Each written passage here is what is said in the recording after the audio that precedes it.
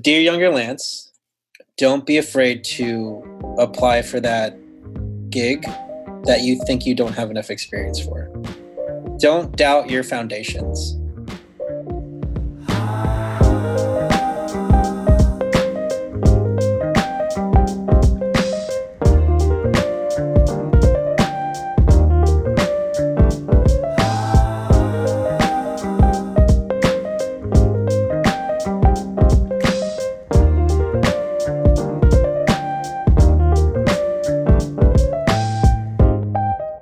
Hey Postgrad, so it's your host today, June Claire, one of your Getting Grounded collaborators, and today we have Lance Canulao, who is currently a freelancer in the camera department. Some of the shows that he's worked on were with Property Brothers, Forever Home, 90 Day Fiancé, and Hell's Kitchen, and his gender pronouns are he, him, and his. Hello, Lance. How are you? Hello. I'm great. Thanks for having me on. Thanks for coming. We're really excited to have you. Thanks for spending time to be here with us. Of course. One thing that we usually start with in our meetings is just a one-word check-in of how we're feeling. So, how are you feeling right now in one word? Full. Full. Full. In a literal way? Or is it like... Not in a food way. Just like overall in general, like full. Just full and not overwhelmed, just whelmed. You know? I like that. Just whelmed. Not underwhelmed, not overwhelmed, just whelmed. Okay. I like it. Perfect balance. Right now, I would say I'm feeling jittery because I had a lot of coffee. Ooh. Yeah. At this time of night? For those of you listening, it's like almost 9 p.m. And I do not recommend at this time. Another thing that we do just for a sense of gratitude is state one acknowledgement from the past week and one celebration. So for example, for me, I want to acknowledge that for the past week, this full moon energy has been making me feel very overwhelmed. Okay. A lot of emotions coming up just randomly. But my celebration is I got to see family over the past weekend. So that was nice. That's nice. Celebrate family, having my back, giving me support. So what about you? Acknowledgements and celebration. My acknowledgement is I actually appreciate that I can spend time alone with myself and be content. I've had a pretty busy week and have just been around people and having to interact and socialize and for long days. And so I'm really appreciative of the time where I can just come home, be by myself, not have to talk to anyone, decompress, and enjoy what I want to enjoy. Just enjoy my time to myself. Wow, I love that. Such a good form of self-love. Yeah. Wow. In my celebration, maybe it's a weird choice of celebration, but I like that when people come to me asking if they know anyone that's available for work, and I'm like, yeah, I have these people, and I reach out to them to see if they're available, they're already booked. It's a celebration in a sense that the industry is starting to pick back up. It's a good problem to have when you're reaching out to somebody and they're already booked. It means there's more work that's happening than there is people for the work. Good celebration because it's like community as well. It's a good sign. You hear that, listeners? If the community is doing well, we are all doing well. All that support. It's true. It is true. Good celebration. For those of you listening as well, this is just an exercise that we use. One of the exercise as a form of gratitude, just to reflect with everything going on. It's good to take the time to just have a moment to think about what's coming up, what feelings are coming up for you, saying I acknowledge them, I see them, and then not letting it control you, but also acknowledging good things that happen, not just within a day, but within a week time span. So, did you graduate? Would you consider yourself a post-grad? I did. I did a couple times, actually. The first time I studied computer engineering and finished with being in information systems, that's when I was an engineer for a while, a computer engineer, and then I went on to be a network engineer. It was while I was a network engineer, I was like, okay, this is fine. It's a normal 9 to 5 cubicle job. I would go in, do my thing. And it was during that time I was like, you know what? I want to buy a camera. I want to get into photography. I need like a hobby, right? I can't just have like my work, my life. Mm-hmm. And so I picked up a camera to study photography for a little bit. And I'm like, man, I want to get better at this. So I started taking classes. So I was at the same time, I was full-time network engineer while going full-time student at the Art Institute. I had a crazy schedule of like, I would go to school from 8 to noon. Then I would have like an hour break, and then I would go to school, work from like 1 to 10, and then go home, go to sleep, do the whole thing all over again. Was your work in person? For work, I had to go into an office. I had, my own cube. It was at the Sands Hotel. I guess people would know it as the Venetian Palazzo, but it's the Sands Corporation. I worked there as a network engineer for maybe 5-6 years or so. Whoa, okay. So like you went to school for you said engineering. I went to school at first for engineering. I did the whole like community college first for a year and then jumped over to the university. I finished that and then I went straight into working. So right out of college. Before I finished, I was working at the help desk, which is like entry-level IT, answer the phone, reset people's passwords. So you kind of did that transition where you're in school and then got a job like while you're in school. Yeah, and I think especially when you have a career in computer engineering, you find that you can get a job when you're getting close to graduating. For those of people that are interested in doing that. Whether you want to or not, it's really up to you. Like some people like to finish school and then look for a job, but it's in that industry, in that field I was in, it was pretty easy to find entry-level work while I was going to school. Which just seemed to be the case because a lot of the people, when I was in the help desk when I started, I found that a lot of people also coming on to the help desk were also people that were about to finish school or just finished. I was started at help desk for maybe a little under a year. And then I moved on to the tech support team where we'd go out on the field to help people that had issues. And I was there for maybe 2 years. And then I moved up to management of that same team. I was tech support supervisor. And then I kind of did like a lateral move to network engineer to a completely different team, but still within IT.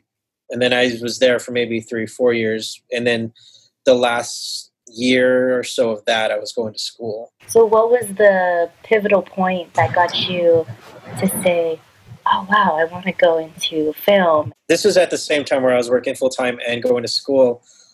On the weekends, I would help the other film students shoot short films, like just in their apartment.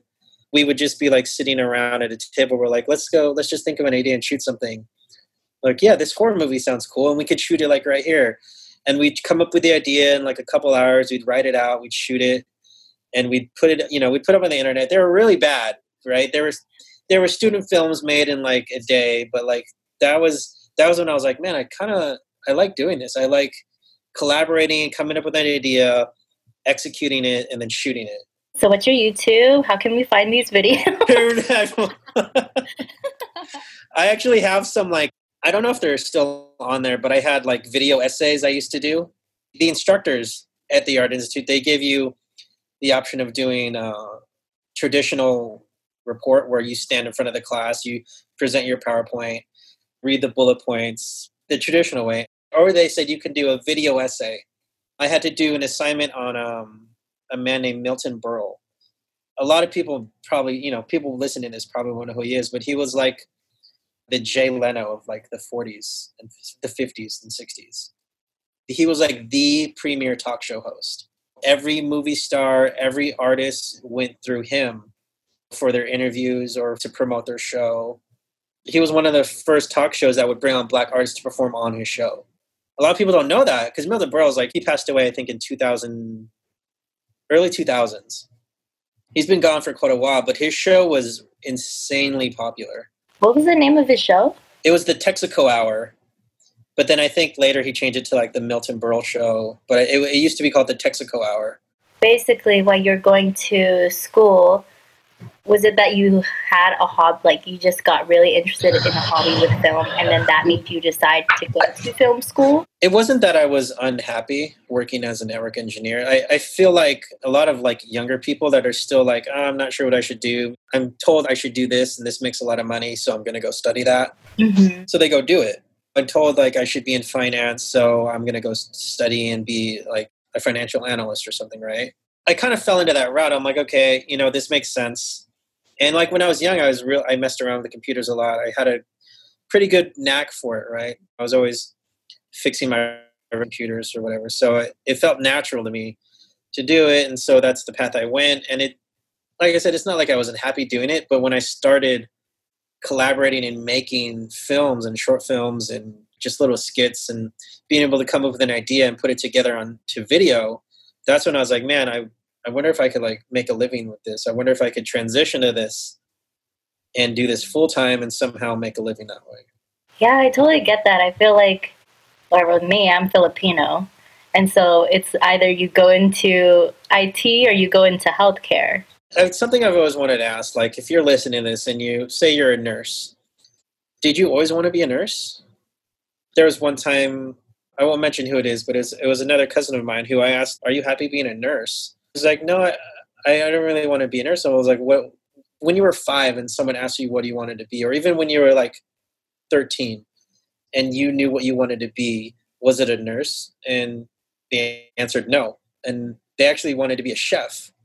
They loved making food, and that's what they wanted to do. It's really important to know that you're going to be happy going into the field you're going into.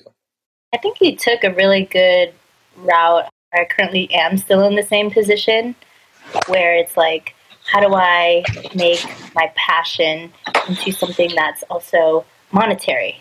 Right. We're getting to that point where we're like an adult, or or we're at a point where we have to just figure out what we want to do and not feel lost, right?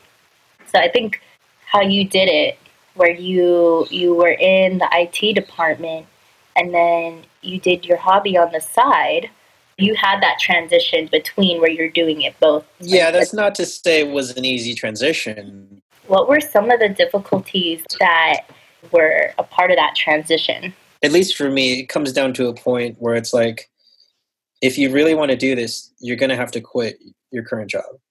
I got a little bit lucky in the sense that the SANS was going through a reorganization, which means they were, the whole like tree of jobs that were available, they were basically wiping that out and creating a whole new tree of what positions are still going to be available and still exist.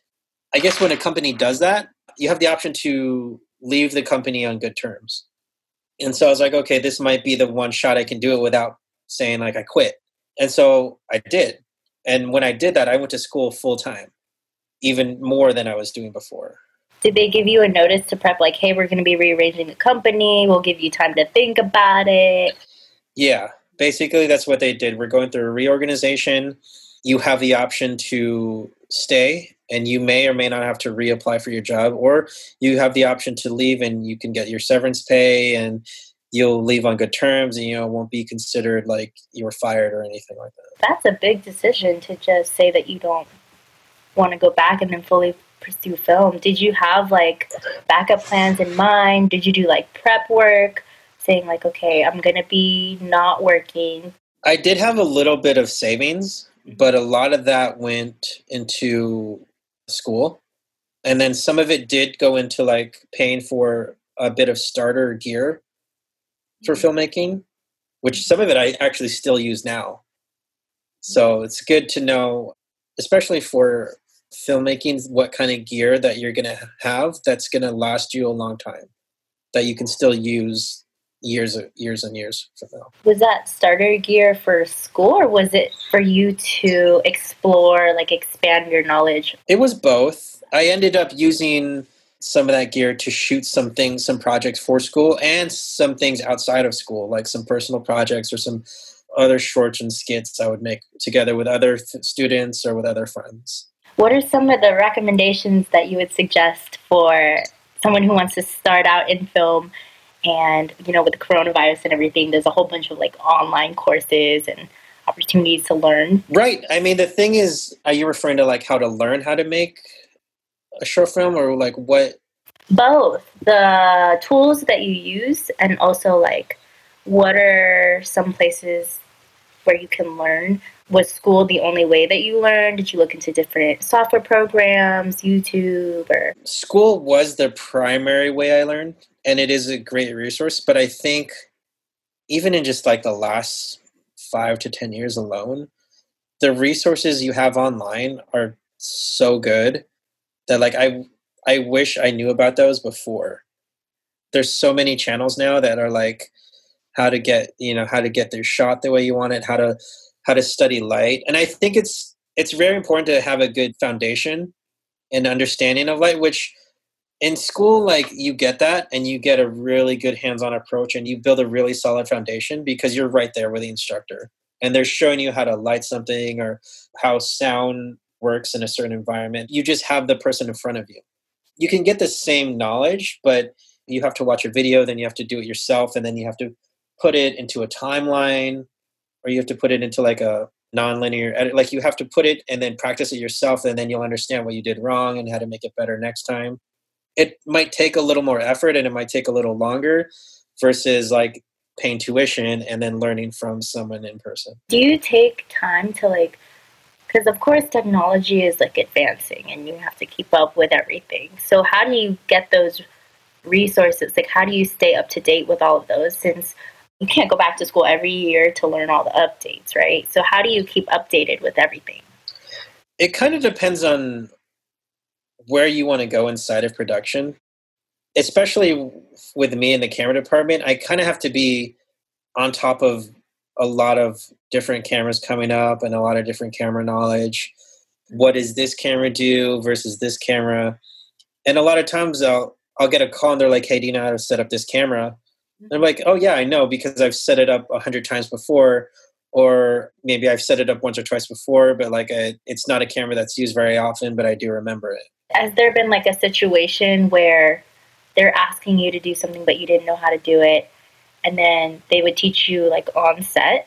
That tends to happen more on like low budget sets, and low budget sets tend to be more attractive to people that are just trying to get into the industry. They understand, like, hey, look, normally like a rate for like a Hollywood movie for a camera assistant would be like $600, $800 a day.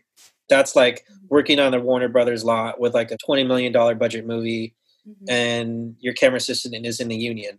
But a lot of times they're just like, hey, I'm shooting this short film.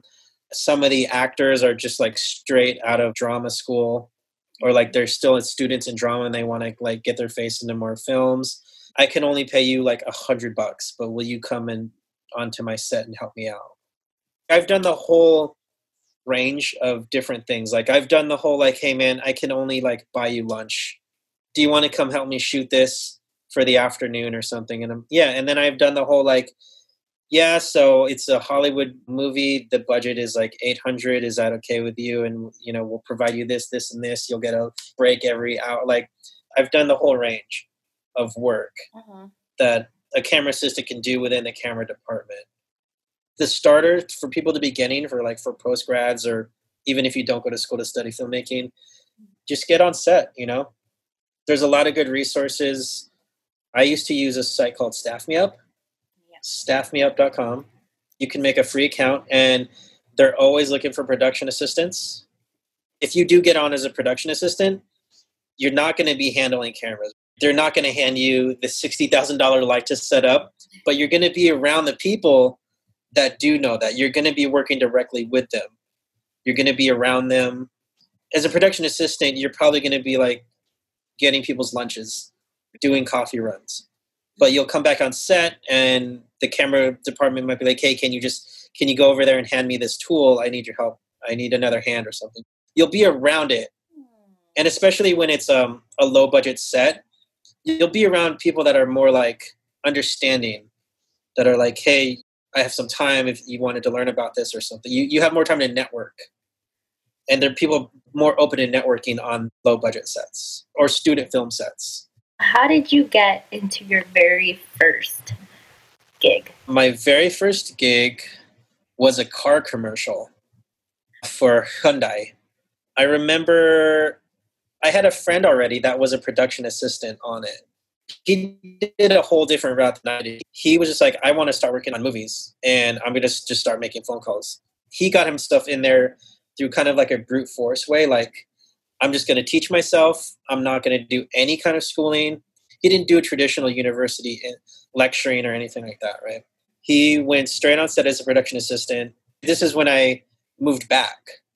I was actually at the Art Institute of Philadelphia on the East Coast for a little bit, and I had just finished, and I moved back, and I was like, man, I don't know anyone here because I've been working in the last 3 years in Philadelphia trying to network there. So I knew a bunch of people there, right?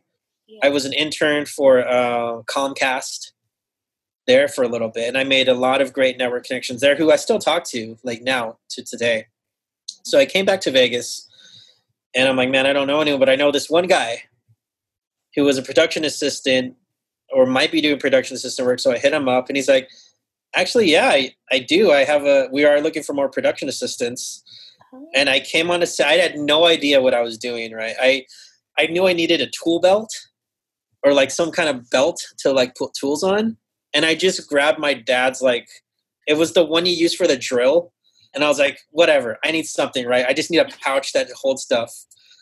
So I went, and it was fine. It was like an overnight shoot. It was crazy. We closed down the Strip because we were driving cars to the Las Vegas Strip.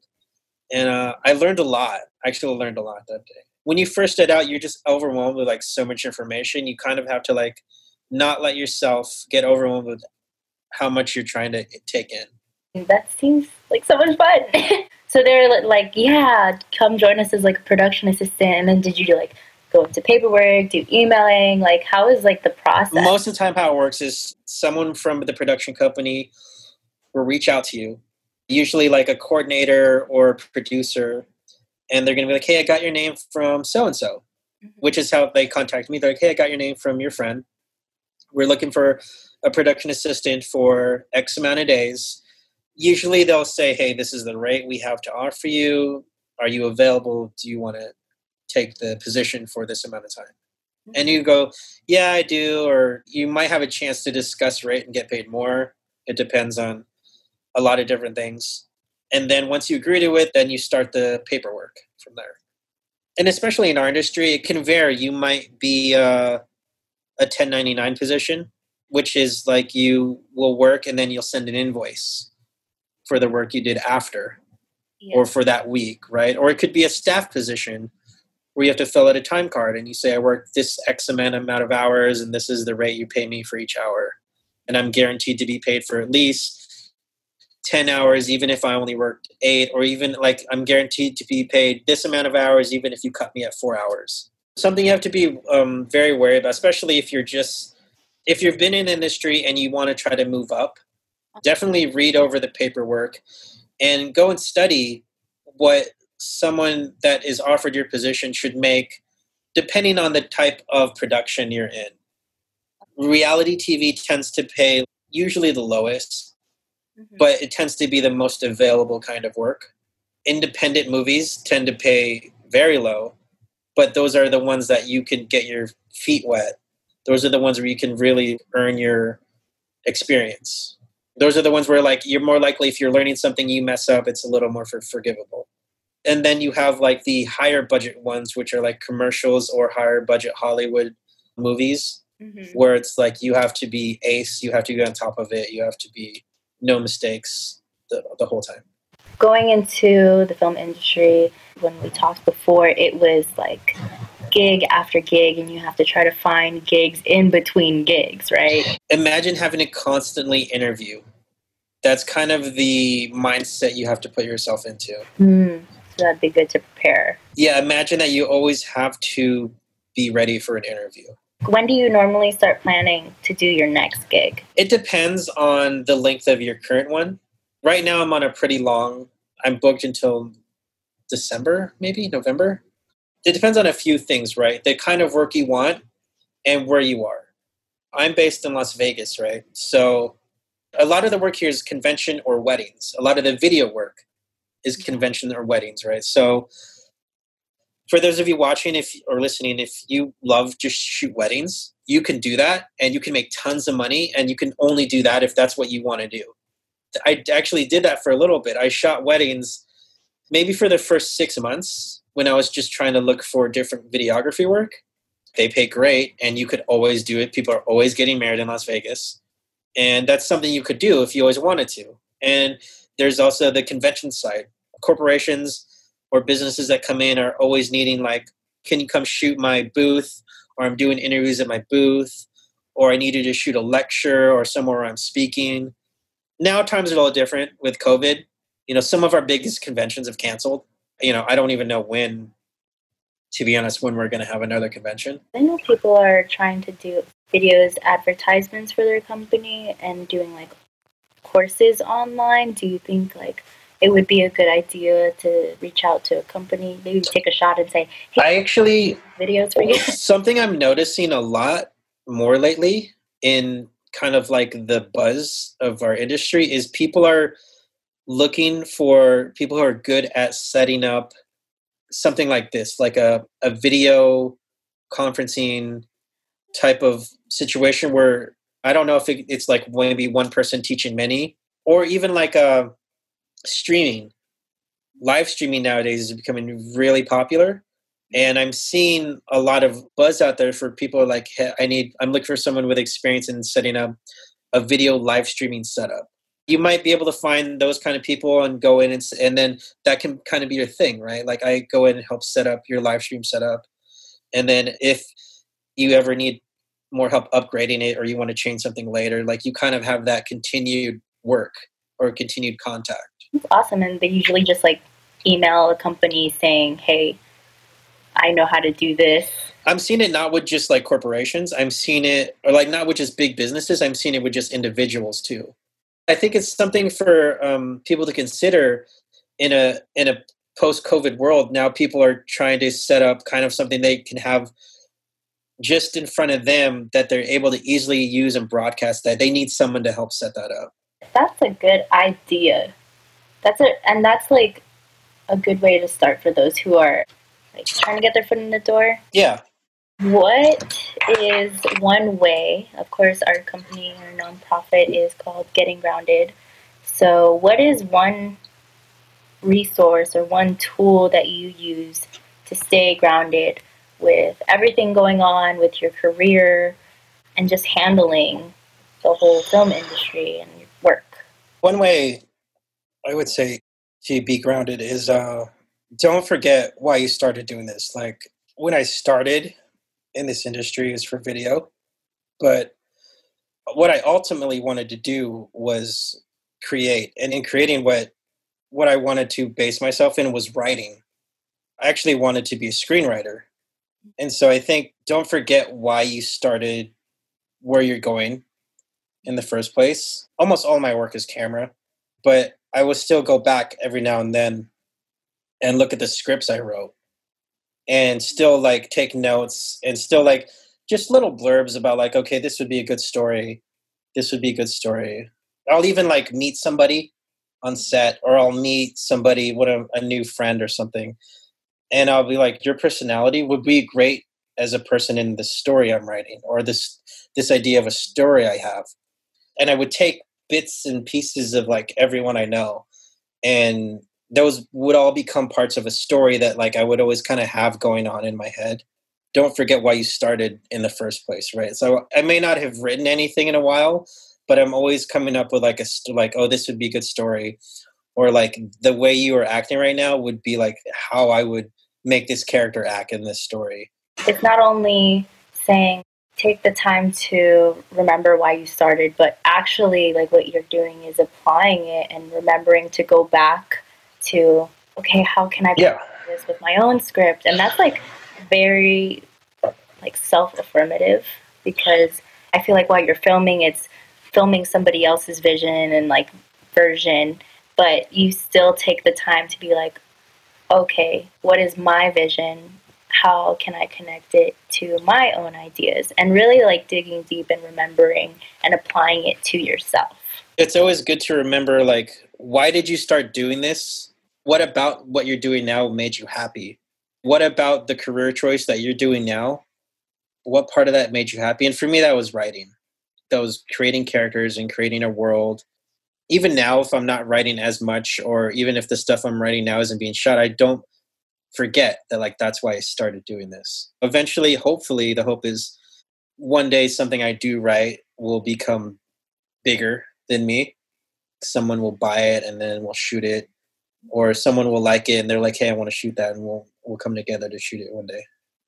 And I actually do have a good story. I wrote a short film script in school, and then I finished school and I moved back to Vegas. I wrote it in Philly. My instructor at the time loved it. She thought it was great, but it was only screenwriting class, right? And so we didn't talk for a while. Like I used to keep in touch with all my instructors. They just for like asking them questions or career stuff, just in general. And maybe for like a couple years we hadn't talked. And she moved to LA. She remembered my script, and she reached out, and she's like, "Hey, I remember your script. Like, it was something I couldn't forget," or I forget the exact wording, but she's like, "I want to shoot it, and I want to help raise money to shoot it." And I was like, "What, really?" She's like, "Yeah, it was really good, and I think we really do have something there." So she took the reins on like fundraising it, and we put it on Indiegogo. I think we raised, like $8,000-9,000 to shoot it, and we shot it all in like 3 days. It was a very short script. It was only like 15 pages, and we shot it over the course of 3 days back in Philadelphia. I originally wrote this script to happen in New York, but like there's no way, we didn't have enough money to shoot in New York. So we're like, okay, we did have to change a couple things to suit the budget we had, but we did shoot it. I was there on set. I actually helped in the camera department, surprisingly enough. Like this was actually after I've already been working after a while. So I was able to like bring that set of skills to the shoot, and we shot it and we put it in film festivals. And I don't know if it's in any more film festivals now. This was like over 2 years ago, but it was really good to hear. Like you might not think that the things you're writing right now, especially for people listening to this that want to be writers, or maybe that are creating something that you got to wait for somebody to either buy it or create it. Just because you're writing now and you don't like it doesn't mean years from now you can't revisit it and then update it or revise it or change it to make it better.